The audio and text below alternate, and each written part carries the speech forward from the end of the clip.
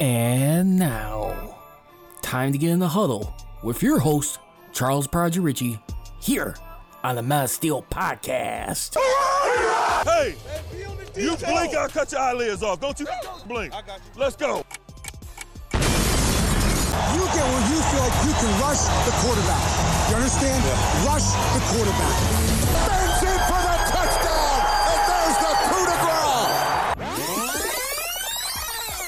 Do you have room in the trophy for another one there? You got 6 of them now. You're the winningest franchise in NFL history. We'll make room. And good afternoon and good evening, everybody. Welcome to this edition here of the Mass Steel Podcast right now. Join me live right now as well on Instagram Live. I'm being joined by NFL national writer for NFL on CBS. I'm talking about none other than Brian Diarlo right here, who can be followed on Twitter and Instagram at Brian Diarlo right now. We are just kicking off right now. Got a few hot button interesting topics to start off with. Of course, everyone has been finding out within the last couple of weeks now the new and improved Rooney Rule. Now we're going to be seeing some women also in the race, more spread out, as along with minority coaches right there. How much better will this be? And did the owners and Art Rooney get it right for his old man, Dan Rooney? Plus, I'm sure, Brian, you got a chance to hear some of James Harrison's controversial comments about his association with Mike Tomlin. An envelope? What was it? Gift cards to like Great America or Buffalo Wild Wings? I don't think so. I don't know about you. Then, also too, a new proposed rule that's supposed to be voted on shortly, as far as like giving you the option to go away from the onside kick. You'll have 2 opportunities for 4th and 15. What does it mean? You'll find out. Of course, as always, you see me right here on the top of your screen. You can catch me every Mondays and Wednesdays at 6:30 p.m. Central Standard Time on the Metal Steel Podcast. I also host On Deck on ChicagolandSportsRadio.com. You can follow me on Twitter and Instagram at ProdsRichie, at OnDeckCSR. With the only exception for the Metal Steel Podcast on Twitter, it's at Metal Steel CGR, and on Instagram at Metal Steel Nation. And then you can also check out my YouTube channel, which I'm streaming live off on Metal Steel Podcast. I am going to make a slight change probably to YouTube one day. I may not be going live anymore on that. I may do pre-recorded videos. I'll keep you posted. But other than that, let's get ready to get right into it right now. Brian, how the heck are you? And thanks for joining me here on the Metal Steel Podcast. How are you? I'm doing well, Charles. How about you this evening, man? Happy belated Memorial Day. Glad to be with you. Glad to be talking football, specifically Steelers football. So yes. No doubt. I mean, I'll be honest with you. The way everything's been going this past year, I almost forgot that it was Memorial Day this past week. I mean, just everything with the stay-at-home order, people having to be quarantined. There's a lot of people, including myself, and I'm sure not the only one, many people are questioning, how the heck are you going to find a way to manage a live NFL season if possible? Because you got to think of these scenarios right here, like where it's teams. Like, say the Steelers, for instance. My only thing is, Brian, I will say this. Are you not surprised right now with this whole pandemic? I mean, we already see the NHL as one of the second and third sports actually trying to make a comeback right now, having a 24 tournament for the Stanley Cup playoffs. But NASCAR already came back slightly before. Baseball, the players don't seem to be too happy with taking the pay cuts right now. But unfortunately, these are the times, desperate measures we have to look into. My biggest question is, and I'm going to kick it off with you right here. Are you not surprised that we haven't heard many athletes consider pondering retirement? If they're so concerned with the head-to-head concussions that has been existing for years and more enforced with outlawing the helmet-to-helmet hits, are you not surprised that we're not hearing more athletes think, you know what, wait a minute, if I'm so worried about a concussion, I got to be looking more about my health, where this could be that drastic to, like, not only my life, but my career. What's your take on that so far? I think everybody's moving and doing the appropriate things. I support what the NHL is trying to do. I support what the NBA is trying to do. This isn't a political statement or anything like that. I just think that if you look at where our country's going as a whole, we're all starting to open up certain parts of the country. You're seeing more people now going shopping, eating in restaurants, going to malls. So I think it's at sports now starting to come back. And you look at the NBA, I mean, they're still 2 months away from when I believe they're going to start playing. And it's not like they're going to be playing the way it was in full stadiums at various sites. They're going to be in confined areas. It'll be the same way with hockey, which is going to have a 24-team playoff format, which I like, because that means we're at the playoffs, which I'm never not. But we still can't get home ice. I mean, what are the Jackets going to have to do to get home ice? That's neither here nor there. But yeah. So I think they're moving appropriately. The NFL has the luxury of being in the off season, which baseball, basketball, hockey did not have that luxury. Baseball was supposed to start during the pandemic. Basketball and hockey were at the tail end of their regular. The whole thing happened. So, but I think the NFL has the luxury of seeing the experiences that the other three leagues are going to have before they dip their toe in the water. I'll just say the NFL, the organizations that I'm more concerned about, or I think should be more concerned, are the colleges, because if colleges don't open up, how do you have football teams come back and other smaller sports, cross country, soccer, whatever? But I think right now, though, everybody needs to not worry about the 3 or 4 months out. If you're a regular civilian like me, like you, let the people at B make those decisions, and let's just focus on what's happening now, which is we're going to get hockey back, we're going to have a baseball season, we're going to get the NBA back, and as it currently stands, we're going to have an NFL season. What that exactly is going to look like, I don't know. I'm going to guess that we are going to have training camp. I even think that there will be parts of the public that will be there. I don't think you're going to have a whole stadium full of people at St. Vincent College, but I can see a situation where there will be some fans there. So I think everything right now is still on the table. The Steelers, as you know, Charles, I'm sure, sold 50% of their season tickets, which I think was appropriate, not to sell out a stadium. I think they're showing their due diligence to the pandemic. But yeah, I think right now, if you're an NFL fan or a sports fan in general, you should be encouraged by what's going on. I will say this. I mean, one other thing that makes me ponder with the NFL especially, I mean, so much emphasis, when Roger Goodell has made a vow when he's taken job as commissioner is to try and right the wrong of player safety. I mean, ever since being in office, he's had to make some tough decisions and controversial ones over the years, which I look back and I respect most of them. Some of them are still tipping the lines, but I may have asked this before, but if not, let me repeat myself if I didn't. Why in the world are they not looking into like different helmet technologies right now when we got a pandemic? Because the only reason why I say that, you got a helmet and you're talking about a disease that's respiratory threatening as far as like illness wise. I mean, having people try and space out when in person, mandating people wear masks. I mean, what are you hearing if players do resume? Are they going to wear the same helmets to just make sure they have something over their mouth when they're playing to cover their face? Or what do you do in situations like that? It's going to be normal. It's going to be normal. Because that just seems mind-boggling if you ask me. There's not going to be anything extra. Okay. Nor should there be. I mean, if they're deemed to play football, they're going to play football.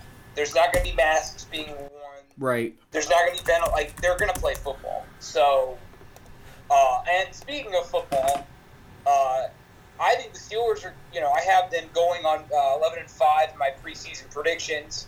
I think it's going to be an interesting season for them. I think that the thing that fans can't get too carried away with is saying, oh, well, they have the second easiest strength of schedule compared, based on last year's opponent's win-loss. You can't really look at that too much because, the league changes so much on a year-to-year basis. I mean, I don't think anybody expects Cleveland, for example, to go 6-10 again.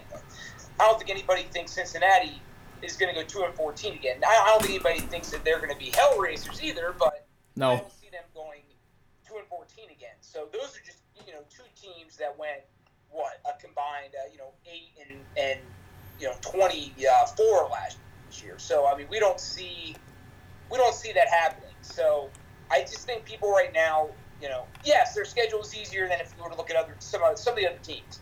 But that being said, they still have a tough schedule. I mean, Denver 7-9 last year, but ended the year on a 4.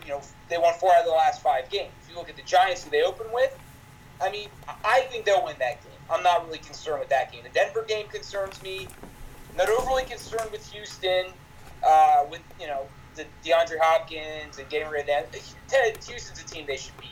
I see a lot of fans not thinking they're going to beat Tennessee, but people forget that the Steelers and Titans were neck and neck for the wild card before Tennessee finished strong. Pittsburgh faded late, and then the Titans, they had a great formula for playoff success. Tough defense, great running game, and a quarterback that didn't beat himself, similar to what Jacksonville did way back in 1996, and a couple other teams I'm sure did that as well. Denver 97 and whatever. So I would be surprised if they won that game. Philly will be tough. I think Philly will actually beat the Steelers. They got a lot of young receivers, though. I think it's going to be tough for those Eagles receivers. Cleveland, I think they'll split with. Baltimore, I think they'll split with, even though I'm not just giving them, just because the Steelers have beaten Baltimore in prime time and on a holiday in the past, I'm not just giving them a win just because they did it 4 years ago. They got to do it in 2020. Dallas, I got them losing.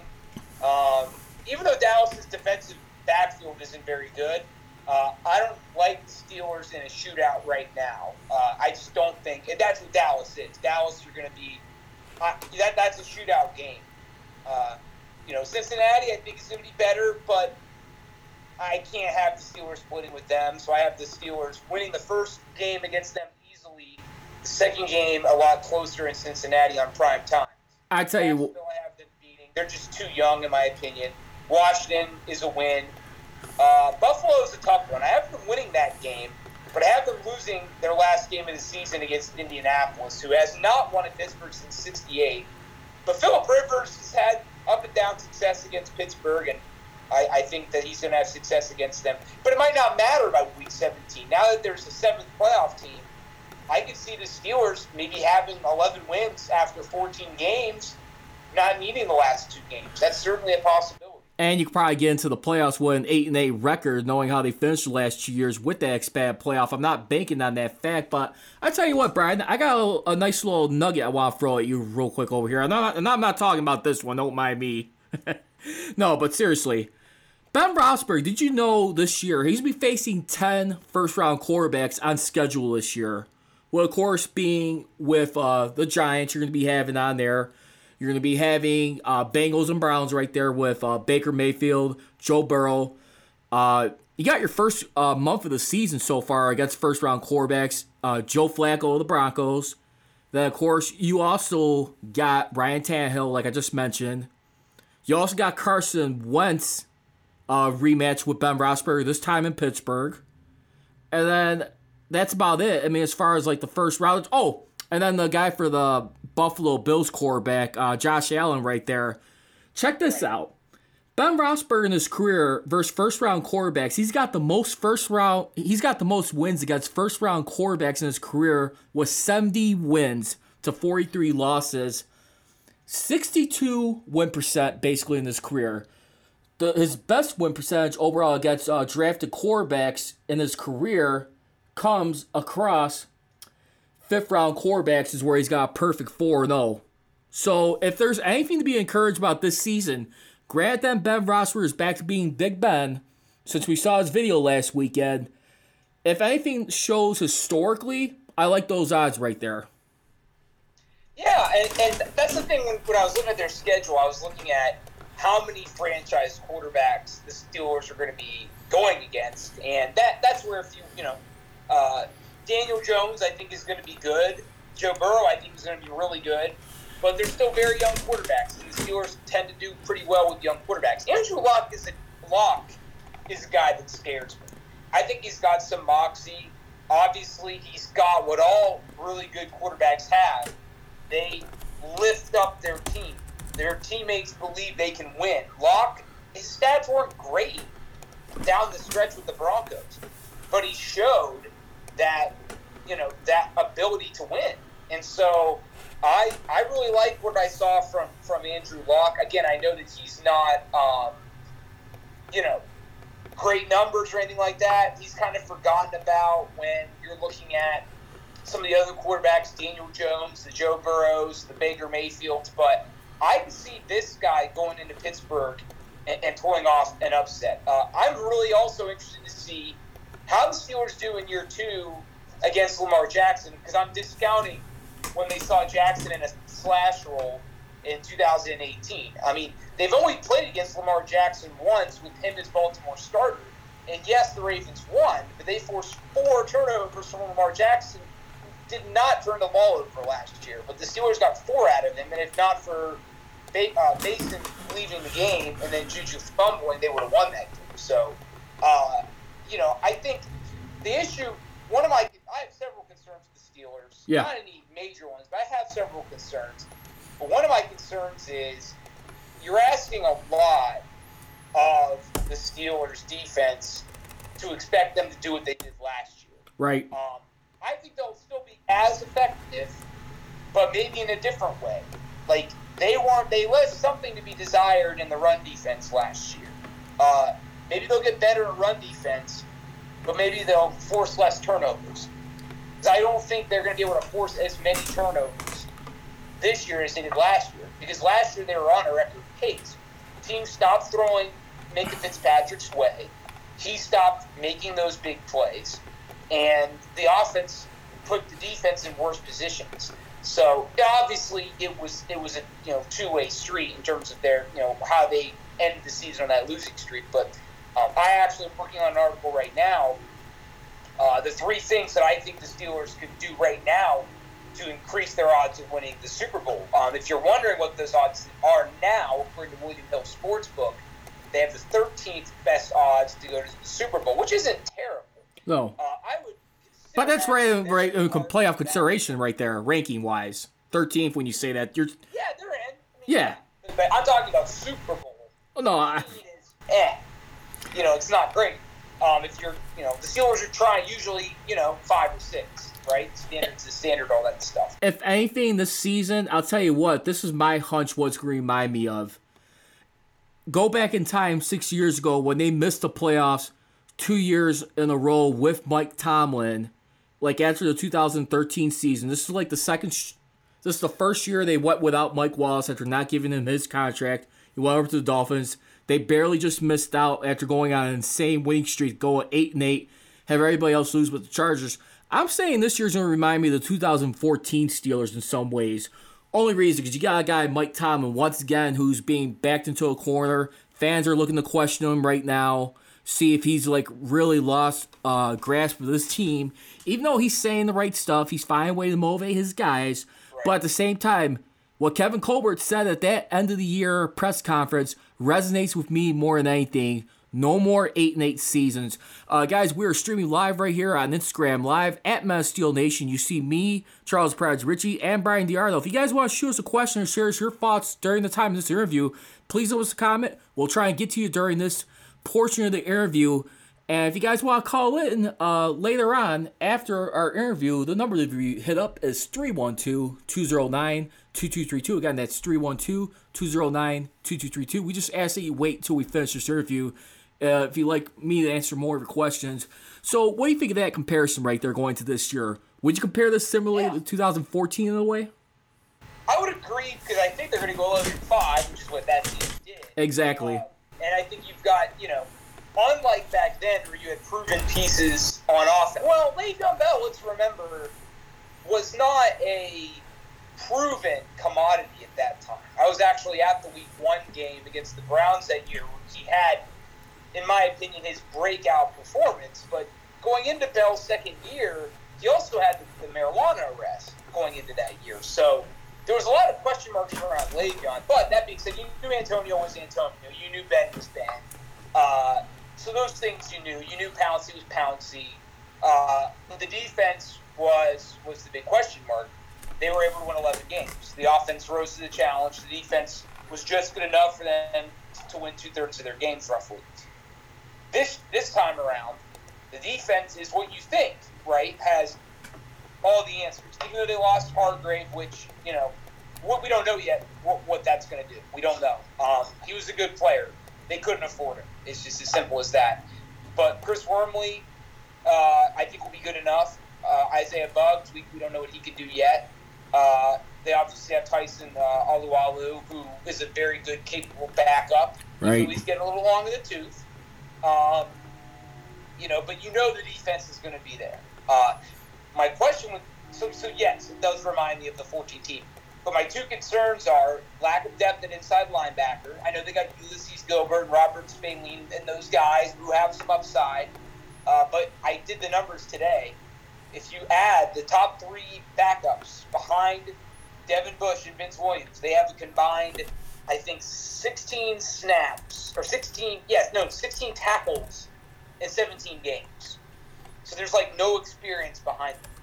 So, and that was the issue in 17 when Shazier got hurt, and they had nobody to back. They had to go get a guy named Sean Spence off the street, people always look back on that Jacksonville loss like it was it came out of the blue. Not really. Jacksonville beat Pittsburgh in regular season, and that's when they had Shazier.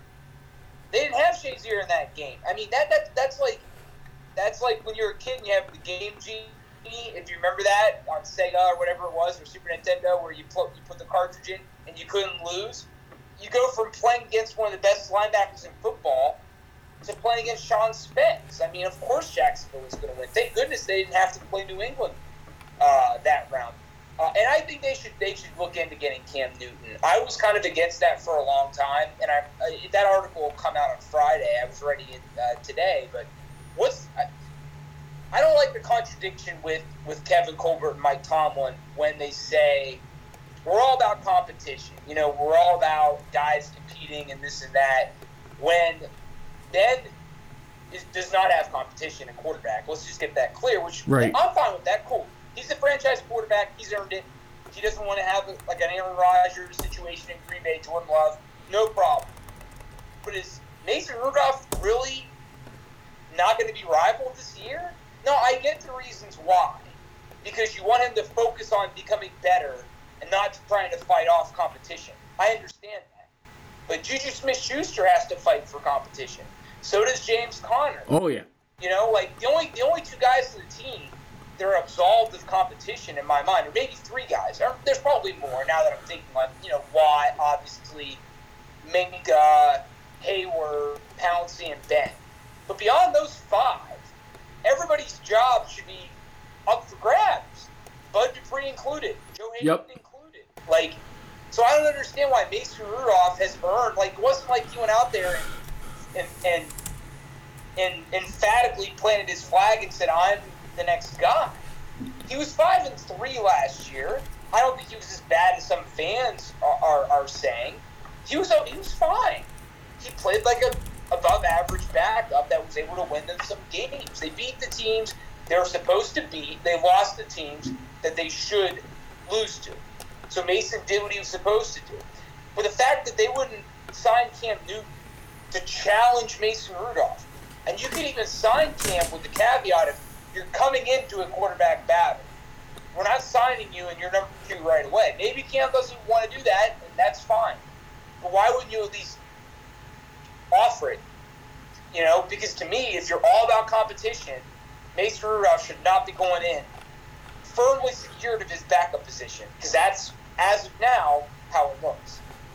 Not only that, too, but I think they're also taking note of the fact, too, that Cam Newton is refusing to be a backup for right now. If he's willing to sit out... We don't know that. That's just for reports. He hasn't come out and said that's all I'm saying. There's reports that he's saying that. Okay. But what I'm doing, Charles, I don't say anything is fact unless I hear it from the person's mouth. And Cam Newton has not said, hey, I'll play, which he shouldn't. And you're right. He probably does not want a backup job. That's probably why he's still unsigned. That has to be the reason why he's still unsigned.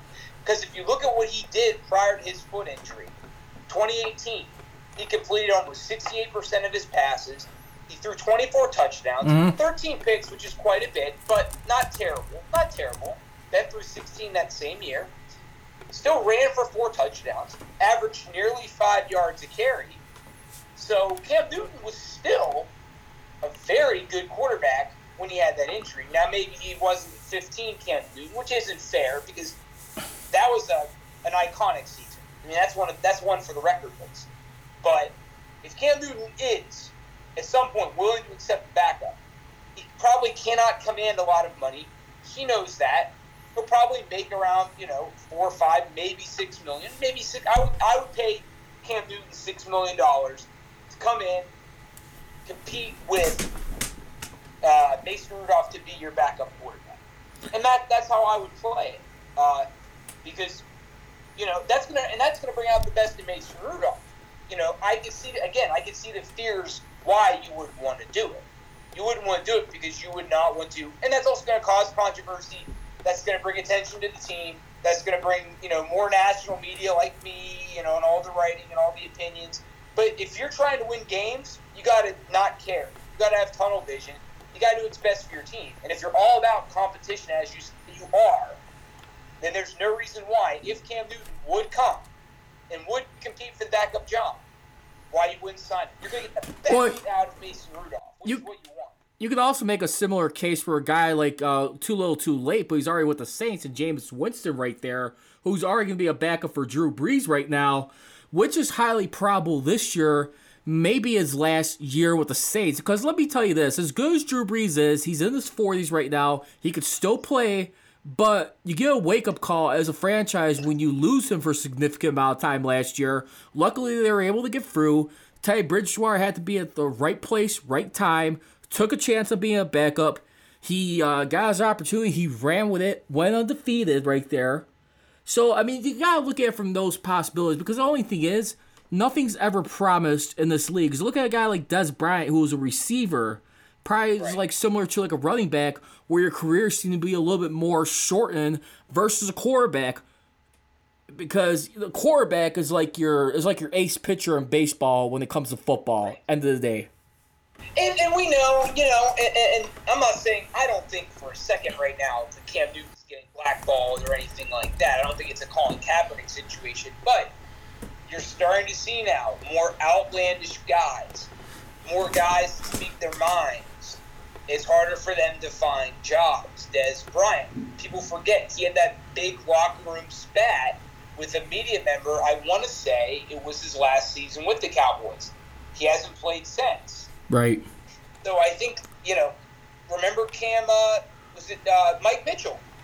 Mike Mitchell had that big, ripping Roger Goodell in the locker room, which fans loved during the 20. There was so much drama during the 2017 and 2018 seasons. You forget moments like Mike Mitchell when he went off on the media about Roger Goodell and everything. It was hard for him to find a job after that. And Mike Mitchell was a starting above-average safety on a team that was really good. He had his deficiencies, but I think definitely part of the reasons why it was hard for him to find a job was because of his mouth. Cam Newton brings controversy. Colin Kaepernick is another one who's probably put his foot in his own mouth at the last opportunity he's had from almost beating out a discrimination case. He may have just stuck a fork in his career right now with his comments last year. You had an interview right there. You're going with the former Browns coach and Hugh Jackson, getting ready to work out with you. Then all of a sudden, at the last minute, because you're hesitant of signing a waiver right there, you decide to have your own damn workout at another facility. Had some people travel out of their way. Some people just said, screw it. It's like, why we gotta go care this guy? I mean, I hope that's not the case, but Cam Newton, he might have did himself in. Right, he brings attention. People remember when he pouted after Super Bowl 50, walked out of a media session. He was disrespectful to a female reporter a couple of years ago. But he's done a lot for his community.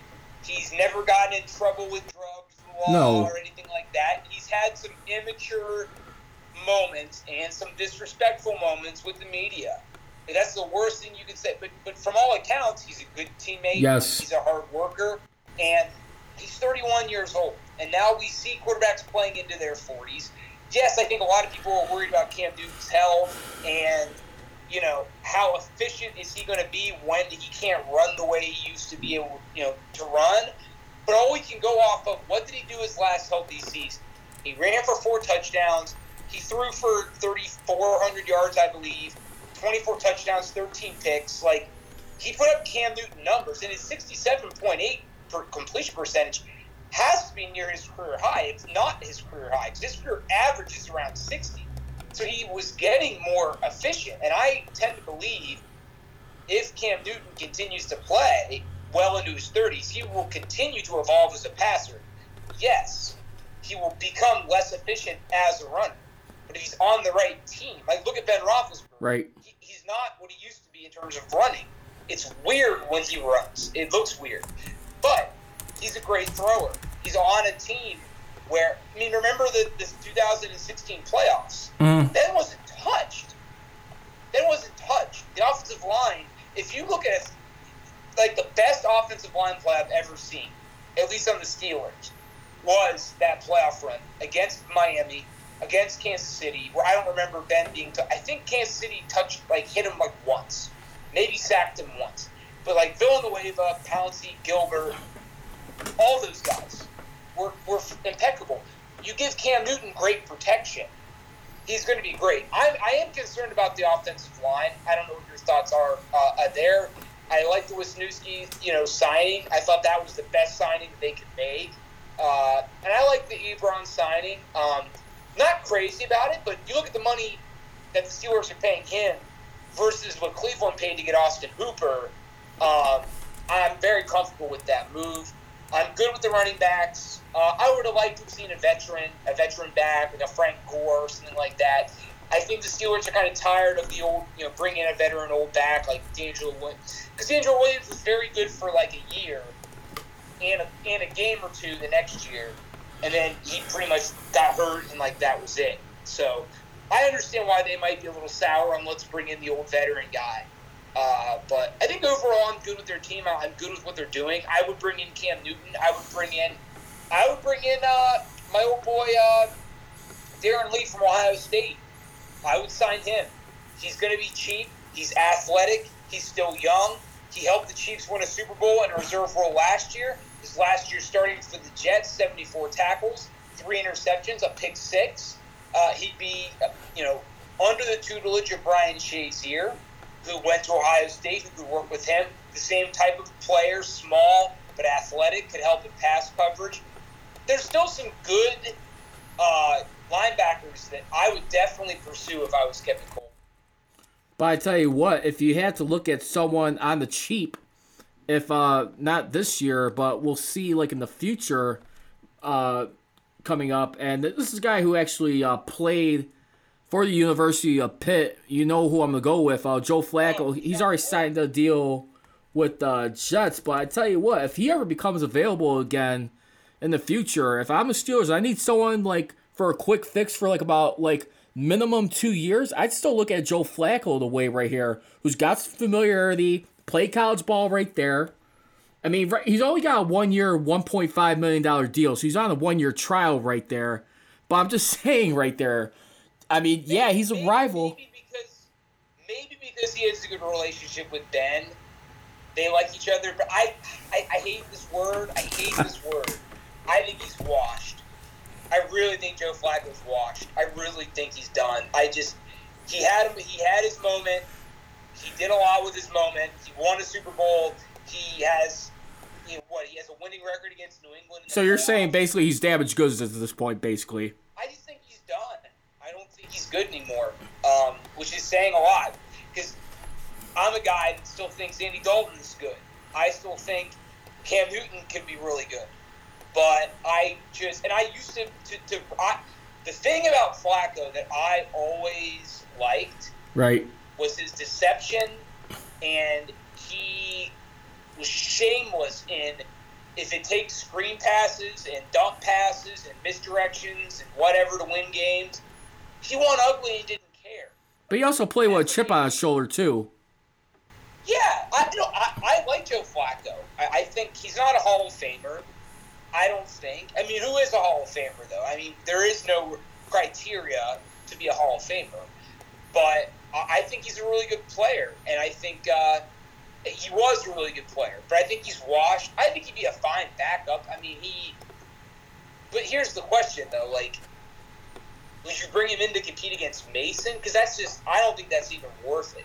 Like, I would only bring in someone that I know is better than Mason, and that would really force Mason to raise his game. You bring in Joe Flacco. If Mason loses to Joe Flacco, in my opinion, that's bad. That's bad because right now, if you're the Steelers, you're hoping that if Ben retires after 21, Mason can come in and replace him, like a Rodgers and a Favre situation. Like, I don't think the Steelers have stopped, that dream. So But I get why they don't want to bring in a guy like Cam Newton, who's obviously going to challenge him and would be the overwhelming favorite to beat Rudolph out. But to me, if you say you're all about competition, why wouldn't you bring in? And you know what?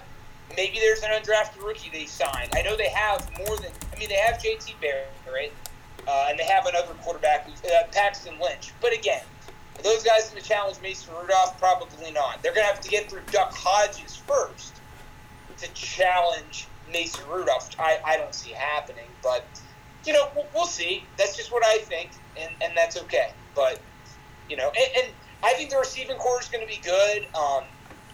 I think the combo I'm excited to see is Deontay and Ben because we didn't see it last year.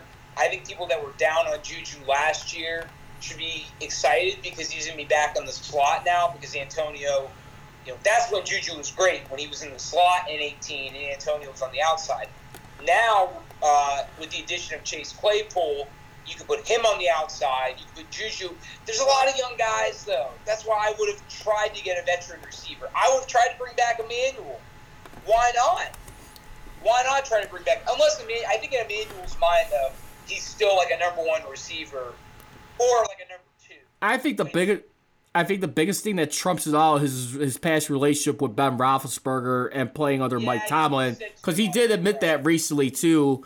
I mean, he's publicly criticized Ben when he was with Peyton Manning, and then of course going with Drew Brees. I'm not so sure if it's maybe like the respect or the proper leadership he feels like that's being up to par that's helping him get to the next level. Because hold on one second, because I do believe at certain things, because when you think of the term leadership in general, you think of stability right there.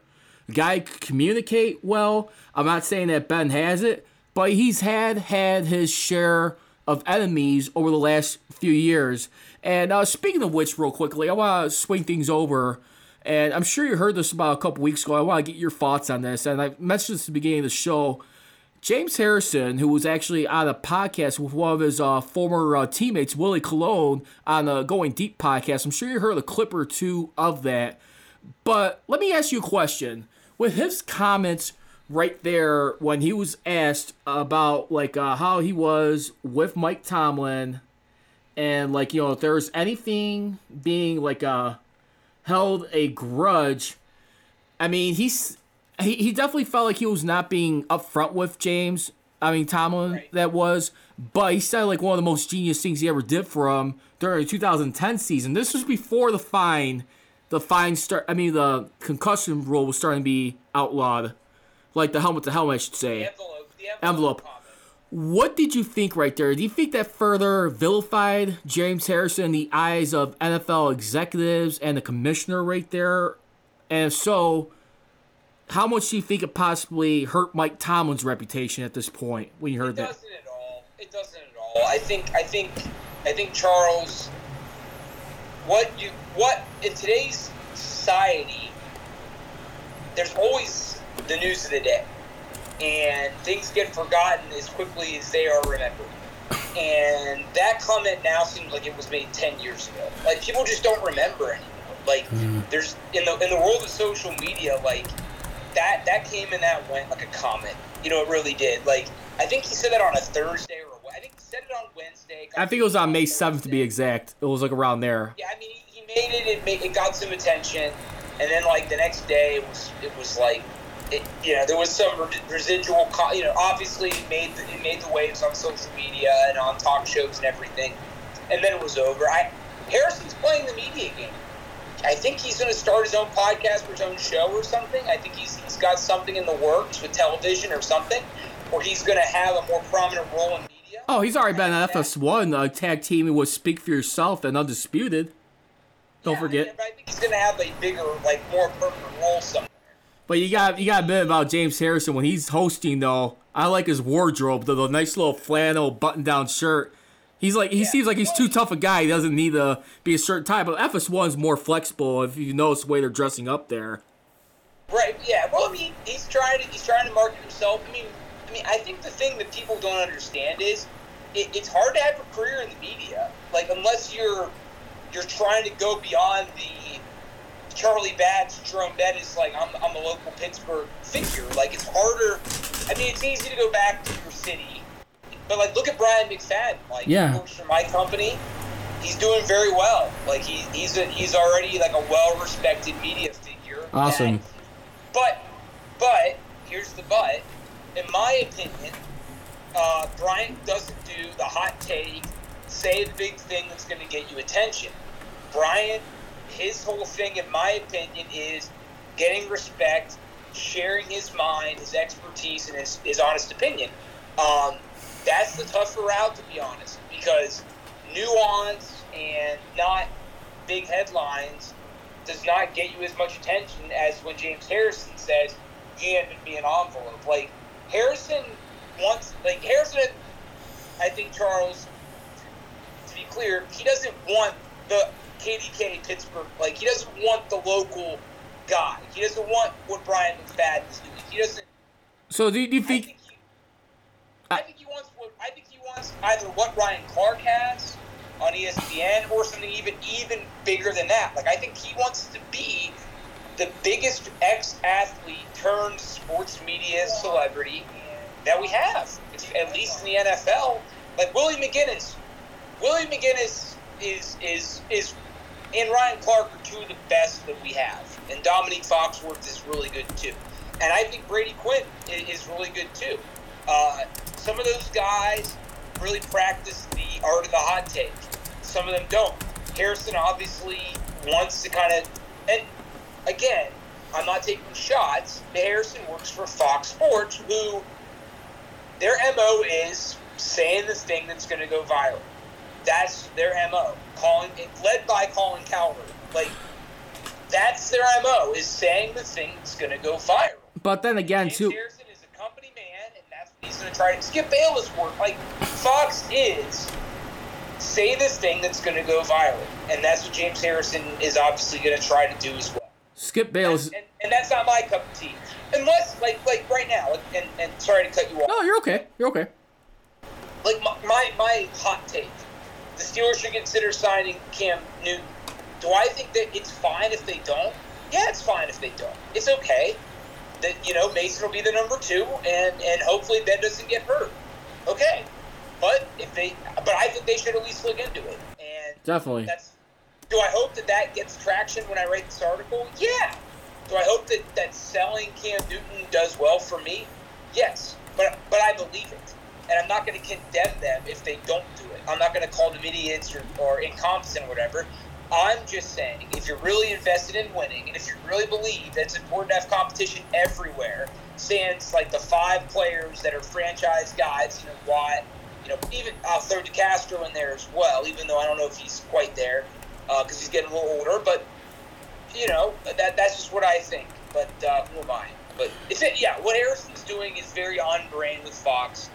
And it's not my cup of tea what James Harrison is doing. In my opinion, but that being said, Harrison does a lot of other good things too.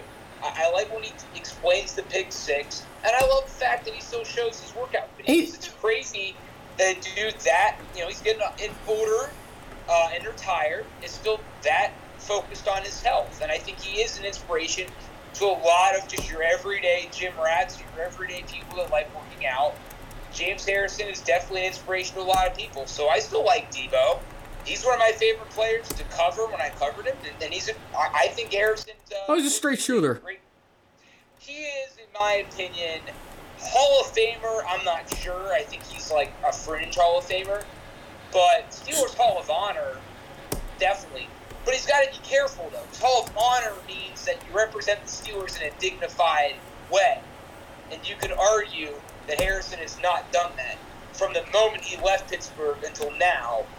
So he needs to be careful if he cares about that. I don't know if he does. I think he puts on a front. I think Harrison cares, but it's not going to change the way he acts, if that makes sense. And you know what? And the thing is, too, I think the only thing is, it's in some ways it kind of reminds me of Terry Bradshaw. But the only thing is, Bradshaw was more respectable. And the thing is, he's always said in his life, he was always a country guy the way he was brought up. He was all about respecting people. He didn't like the environment of the tough expectations he was in. He was also ripped on when he was in Pittsburgh. And Harrison was just nothing but beloved by Steelers fans. Like, Harrison never... Well, yes, the team doubted him because they cut him a couple of times before he stuck. And then he had to back up Porter for a while. But the fan base always loved James Harrison. Unlike Bradshaw, who had warranted reasons for not wanting to come back. And Bradshaw is still scarred, and I don't blame him. But I did want to ask you this, Charles, to kind of to spin it on you. Sure.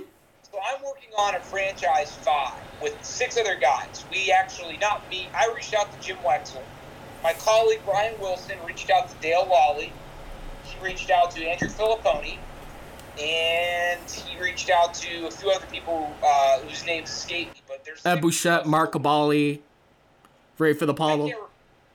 Right. Well, I tell you what, Ed Bouchette is like a top guy in there. And then like right now, Dale Lally seems to be like the Robin to like Bouchette's Batman. Because if you think about it, the reason why I say that, because when they were doing the Hall of Fame voting this year, Ed Bouchette was not there in person for the first time and forever. So Dale Lally was a guy who was representing the Steelers for Troy Polamalu and Alan Fanka. He was making the case to the voters about those two getting in. Yeah, but that's, in my opinion, that's just because he works for the Steeler radio station. Well, no, but he's also I'm being a straight shooter. I think Jim Wexell's the best Steelers writer there is. I'm biased because I work with him, but I think Jim. I don't think anybody. The reason why I think that, Charles, is if you read Jim's work. Jim Wexell. What was his name again? I know his name. What? Can you repeat the name? I heard his name before. What was his again? Jim Wexell. Yeah. He writes about the Steelers the way anybody would about any NFL team.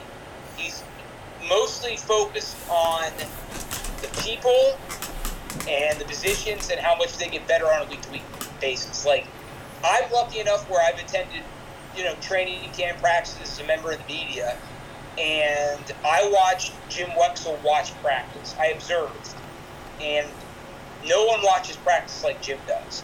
He watches every position. He talks to his sources. He doesn't miss anything. It's like art. It's like brushing teeth to you and me. It's just a natural.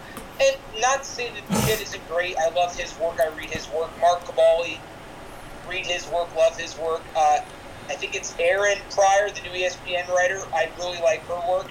I just don't think there's anybody better than Jim, because if you really care about the X's and O's, the position battles, like last year, Jim gave you updates. Not daily, but he gave you updates about the gunner battle between, help me out, the 4th-year cornerback from Tennessee. From what year? Last year? 17. Who was the cornerback they got in 2017? Nelson? No, not Nelson. Joe Hayden? Sutton. Cameron Sutton. Sutton, so, okay. Last year, Cameron Sutton and Artie Burns were in a battle for a gunner position. Nobody else was writing about it except for Jim.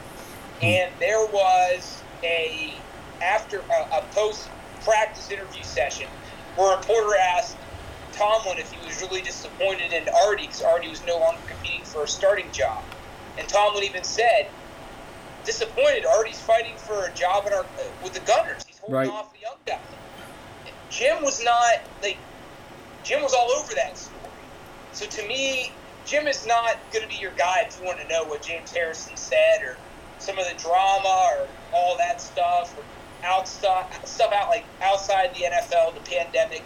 But if you want to know about the Steelers, X's and O's, what they're doing on a weekly basis, he's your best guy. But that was okay. But regardless, we're doing a Steelers franchise 5. We have to name the best coach ever, best quarterback ever, and then best 3 other players in any position. And we all voted. Chuck Noll, the coach, unanimous. Joe Green, unanimous. Bradshaw was the quarterback, not Ben. And they had a tie in votes at 4 to make the list. Me and Ryan Wilson made the call to make Bradshaw the quarterback because I think it was more the clutch gene in the playoffs versus Ben, though. What's that? I think Bradshaw had more of the clutch gene in the big games when it mattered, the playoffs. Well, that has a lot to do with everything, I think. Right, Bradshaw has the rings, Ben has the numbers, but to me, the tiebreaker is Bradshaw won an MVP. Ben has not won an MVP. Bradshaw's the last Steeler to win an MVP. So that's why we gave the nod to Bradshaw. Now players, Ben makes it. Joe Green, I said, made it. And Paul Mullen made it, which the way we, I think, voted, Rod Woodson was the first guy out. I think we wanted 2 guys from, like, the modern teams that won Super Bowls, 1 offensive guy, 1 defensive guy, and then you have your Green, your Bradshaw, and then you have Chuck Noll, obviously. But here's my thing. I was stunned, Charles, that Franco Harris didn't get a single vote. Like, Jack Ham got a vote, Jack Lambert got a vote, Mel Blanc got a vote. It was close. Mel Blanc got 2 votes, I think.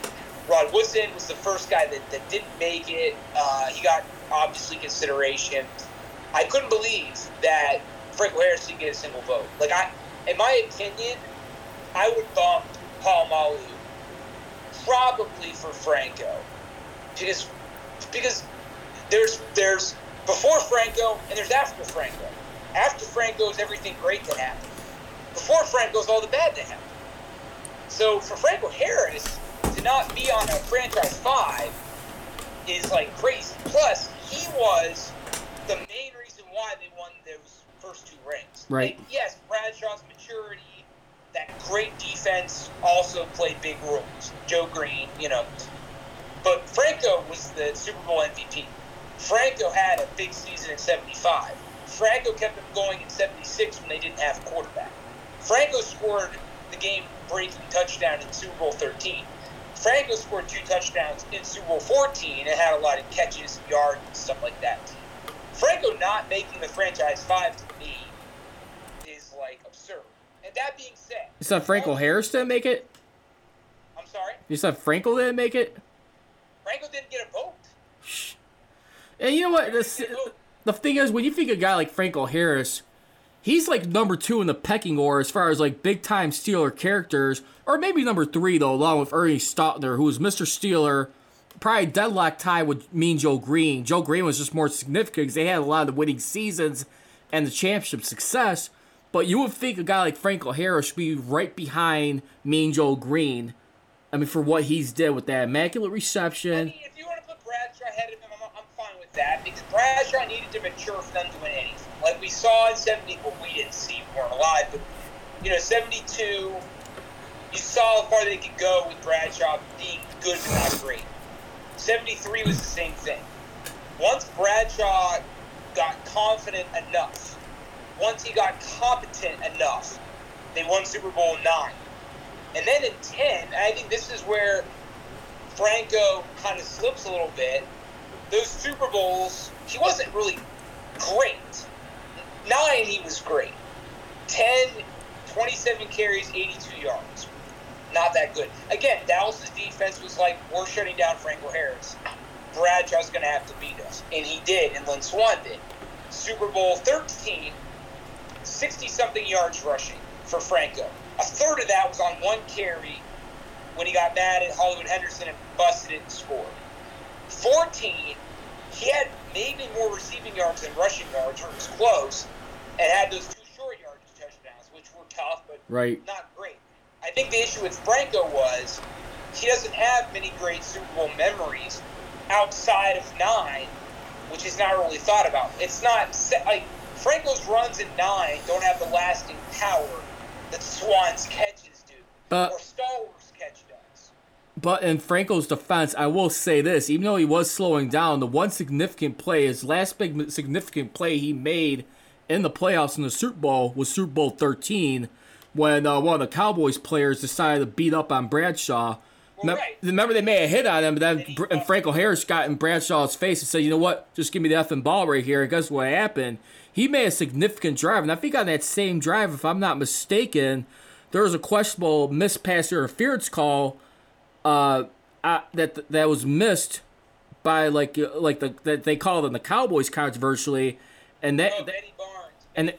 Yeah. Because remember, I think they had about a 4-point lead at that point. They started building up. And it was just what happens. 21-17, it was third down and long. Bradshaw threw it near sideline to Swan. He got tangled up with Benny Barnes. They threw the flag. Right. I think it was 31 or 33-yard gain. Dallas had the Steelers pretty much. Uh-oh. Hello, everybody. Sorry about that. We had Brian Diarlo here. We're going to try and get him back on. Brian, if you could hear me right here, we're still streaming live here on the Mess Deal podcast. If you want to just do the same thing what you did before anything. So, hold on one second. We're going to try and bring him back on here. We're just talking about Franco Harris. And here we go. So...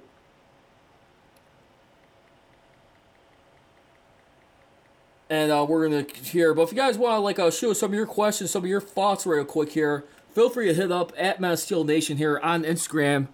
We're trying to get Brian Diarlo back on here in just a moment. But, yeah, and we'll see what happens. Here we go. There he is. I'm going to bring him back on. And here he comes. Sorry about that, Brian. You know what? I think what I forgot, there's like a little timeout issue, but we're good right now. We just had to restart. Yeah. I'm sorry about that. Unfortunately, I think I am. We can talk for maybe a few more minutes. I think I am getting close to up against the clock here. It was fun doing this with you. Enjoyed it. But yeah, I may have to overrule the other writers and make Franco in there. I think the concern is you're not only getting one guy from the modern day Steelers, and the question is, is Franco more valuable than Polamalu? I mean, Franco never led the league in rushing. He never won a league MVP award. Never had anything like that.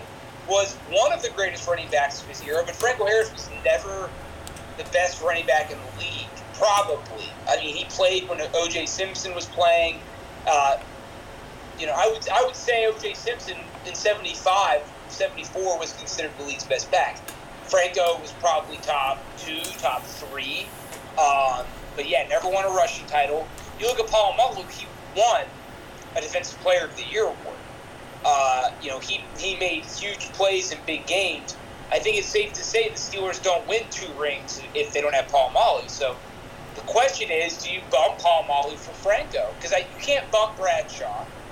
You could bump Ben. I wouldn't, but you could. I wouldn't bump Ben. So I think you got to keep Bradshaw. You got to keep Ben. I think Bradshaw you can move. I think Bradshaw's flexible. I think you can move him out of the way. Don't get me wrong. He's won big games, but at the same time, I get that. But people are still looking at the numbers and the stats. So some people may be willing to put Ben ahead of him real quick in that. But real quickly, I want to get to these last 2 things before I let you out here, as we mentioned real quick. And speaking of which, around those 70 teams who made a big difference in the Steelers franchise, Dan Rooney, who, after winning those 4 Super Bowls, he went into the Hall of Fame in 2000. 3 years later, he had the Rooney Rule. Ever since then, 4 non-white head coaches have been hired since the implementation of the Rooney Rule, and 2 non-white general managers. Of course, I would have to say that's Ozzie Newsome and the current guy with the Jaguars, if I'm not mistaken, who would be the 2 that come to mind. What do you think of this new rule right now where they're expanding to make sure they're not only hiring more candidates for coaches, coordinators, and possibly not just sort of like minorities like blacks or whatever, but women in the front office more frequently are coaches? What do you think of those pitches? I think that best people need the jobs, but I also think that more people need opportunities. So I think that's where I stand. It's complicated. It's a complicated topic. I think that the best people need the jobs. And I do think that it's complicated. That's what I'll say. But I'm in favor of anything that's going to potentially promote and enhance more minority people to get chances. Because let's be honest, it's harder for minorities to get jobs when those jobs are always filled by non-minority people. So once you get more minority people in the door, that is going to, if you look at the Steelers, they have a lot of minorities within that organization. And so that is going to, you would assume, open up the opportunities for more minority hiring. So I think it's a good thing, and I don't have much more to add to it, but I think it's a good thing. And last but not least, 4th and 15 rule right now. They're being flexible where you don't have to go for the onside kick, and probably a safety concern, but more so to make the game competitive.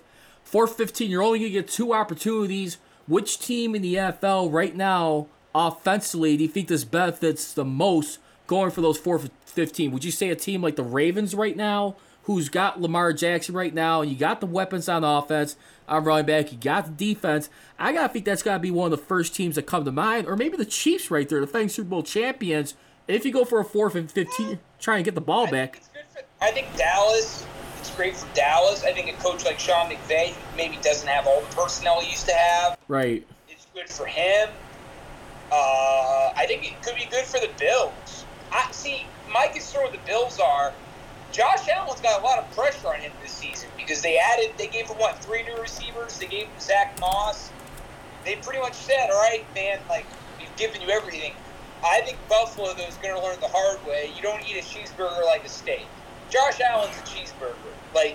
He's better when he runs the ball. He's better when you have a better running game. I don't think he is the type of guy that can throw to a bunch of receivers, but they're going to try it, and we'll see if it works. I personally think he's more of a cheeseburger and not a steak, but that's just me. I think he could help the Steelers. Tomlin's pretty imaginative. Well, I do wonder how much of that is Tomlin or Todd Haley, because if you notice over the last several years, the trick plays have kind of not happened anymore. But I think when you've got a franchise quarterback like Ben, who's smart, anybody with a franchise quarterback, I think helps them out. For sure. And last but not least, I promise it's the last one, but I got to ask you this. It's been gaining a lot of traction this last month, and of course this morning. I'm sure you had to catch the Last Dance documentary on the Chicago Bulls right now. One of the biggest things that came out of this was the snubbing of Isaiah Thomas. But then again, no offense, I like Isaiah, but he was making enemies at the wrong time, saying if Larry Bird was black, he'd probably be just a normal basketball player. Of course, he also had the run-in with Magic Johnson, but that was after the team was selected. That happened months after the selection. But then not shaking hands with the Bulls.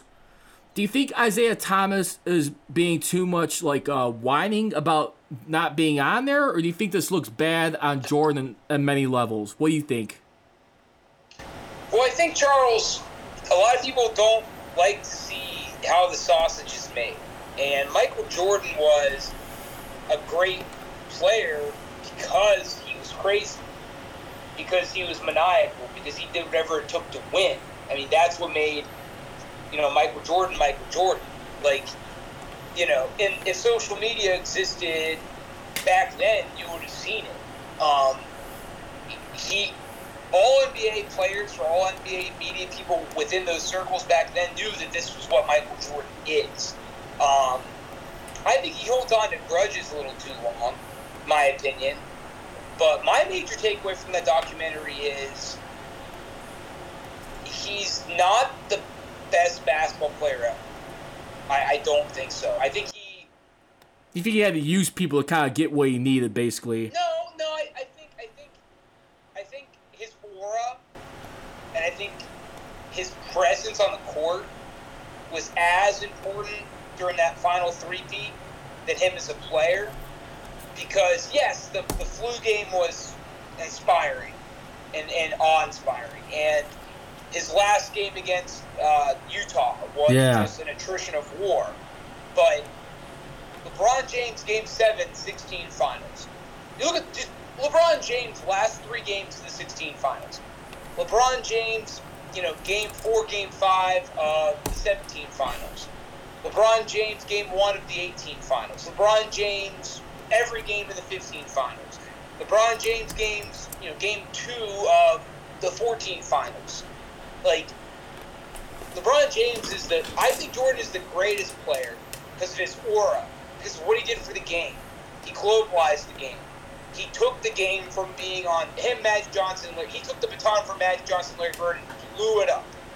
The most popular player we'll ever see in any sport. Like, the greatest. The greatest. But I don't think he's the best. I think the best is LeBron James. Jordan is the greatest. He's the greatest NBA player ever. Like, the greatest. Because of everything he brought to the table. Well, when you're... If you ask me to pick the best player, it's LeBron. It's not even close. Look at LeBron at age 35 right now, before the pandemic, and look at Michael Jordan. LeBron is way better than Michael Jordan at 35. Like, if you look at their careers at 30, right before Jordan retired with the Suns, or after they beat the Suns, you would give Jordan the edge, like a slight edge. Like, and the same point in LeBron's career. He comes back to the Cavs, they lose to Golden State in 6, the first year back. You would say, okay, Jordan has an edge over LeBron. In their 30s, it's not even close. Like, it's not even close in their 30s. Who's the better player? Like, LeBron James. Like, to me, it's not close. And that's okay. Like, people might call me a prisoner in the moment. Like, Michael Jordan is one of my, if I had a Mount Rushmore favorite athletes ever, Michael Jordan, LeBron James, and throw me a Pittsburgh athlete. You know, I don't know, a couple of Pittsburgh athletes. Geno Malkin, Paul Malu, maybe, Bettis, you know, but, like...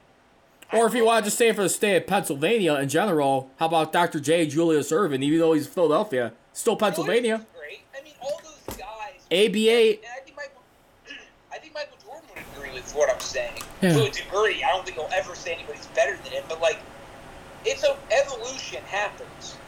Like, evolution happens. Like, Bradshaw... Ben is a better quarterback than Bradshaw. He is. Like... Ben, the game has evolved, training has evolved, diet, nutrition has evolved, film study has evolved, practices have evolved, training, everything's evolved. Therapy, like, everything has evolved. So it's okay. Like, if Michael Jordan was still the best player, I think we'd have a problem. The best player should always be within this era. But I loved it, and I think you did too. I loved it. I loved reliving it. Michael Jordan was awesome. I was a kid during that era, so I watched it. I have a pair of his shoes 10 feet away from me that I love. So, yeah, big fan of Jordan, big fan of that documentary. And Scottie Pippen was a bad man. Fans should watch Game 6 of the movie. It was on ESPN last Wednesday. It's a new film version of that Game 6. I encourage people to watch it. Yeah. Well, hey, anyway, Brian, I just want to say thank you very much for tagging along with me here on the Instagram live video. Look at all the traction we just gained on here. We gained a lot of followers on here tonight just tuning in. I just want to say thank you for being a good sport and then going on with me live here for the first time. I hope you enjoyed it. I hope everything worked out convenient, minus that little hiccup we had here today. I hope everything worked out well for you. It did, Charles. Always fun talking. Good. Have a great weekend if we don't talk. Likewise, my man. Hey, just thanks for joining me here. Fun to talk, get some basketball out of you here too. But I will say this in closing: if there's one team, possibly maybe two, that could benefit coming out of this pandemic, I'll probably say either the Lakers or the Clippers. Maybe the Clippers with Kawhi Leonard doing more load management. I'm only concerned the Lakers may have some rhythm disrupted from taking this long pause, being forced while everything's happening. Bucks are winning it. That's right. Hey, Brian. Well, hey. You heard it here first. Brian, keep up with great work once again. Brian Diardo, ladies and gentlemen. You can follow him on Twitter and Instagram at Brian Diardo. Write some good articles. Stay tuned with him. He's very interactive throughout covering the National Football League. Love me some football talk and love your historical Steeler stuff. You got great history buff in that team as well, and I respect that the hell out of you. Awesome, Charles. Thanks, buddy. Good seeing you, man. Likewise. Be safe. Good work on your end. Likewise, my man. You take care. We'll see each other soon, okay? All right, man. Likewise. Bye-bye.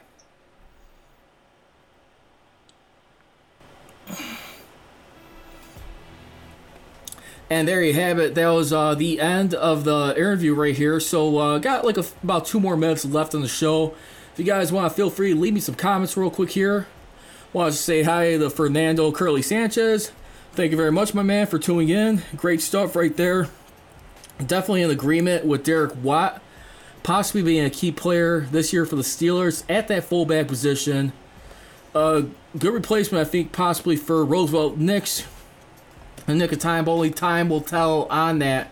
But if you guys ever want to catch me throughout the week, you can catch me every Mondays and Wednesdays at 6:30 p.m. Central Standard Time. So I'm going to just give you my final 2 cents right now. This Rooney Rule right now, the only part I'm still a little skeptic about is I hope they're not going the route with getting more draft picks or whatever, or anything like that, to try and like reward people. You gotta make sure you're hiring the proper people and give them their just due, because no offense, they have only 2 non-white coaches. 4 non-white coaches, 2 front office people and GMs. That needs to be fixed. Let's be honest. And if anything, I'm glad the NFL is trying to do something about changing the narrative on minority hiring. That's a big thing. NBA seems to do it flawlessly and more better than anyone. They care, I think, a lot deeper than any other sport. So if you're on a Meyer standard. Alright, well, hey, that's going to wrap it to a close for this edition here of the Mass Steel Podcast. And you can follow me on Twitter and Instagram at Project Richie, at OnDeckCSR. And for the Mass Steel Podcast on Twitter, it's at Mass Steel CGR, and Instagram at Mass Steel Nation. As always, leave you. Don't be trolling, be rolling. I gone.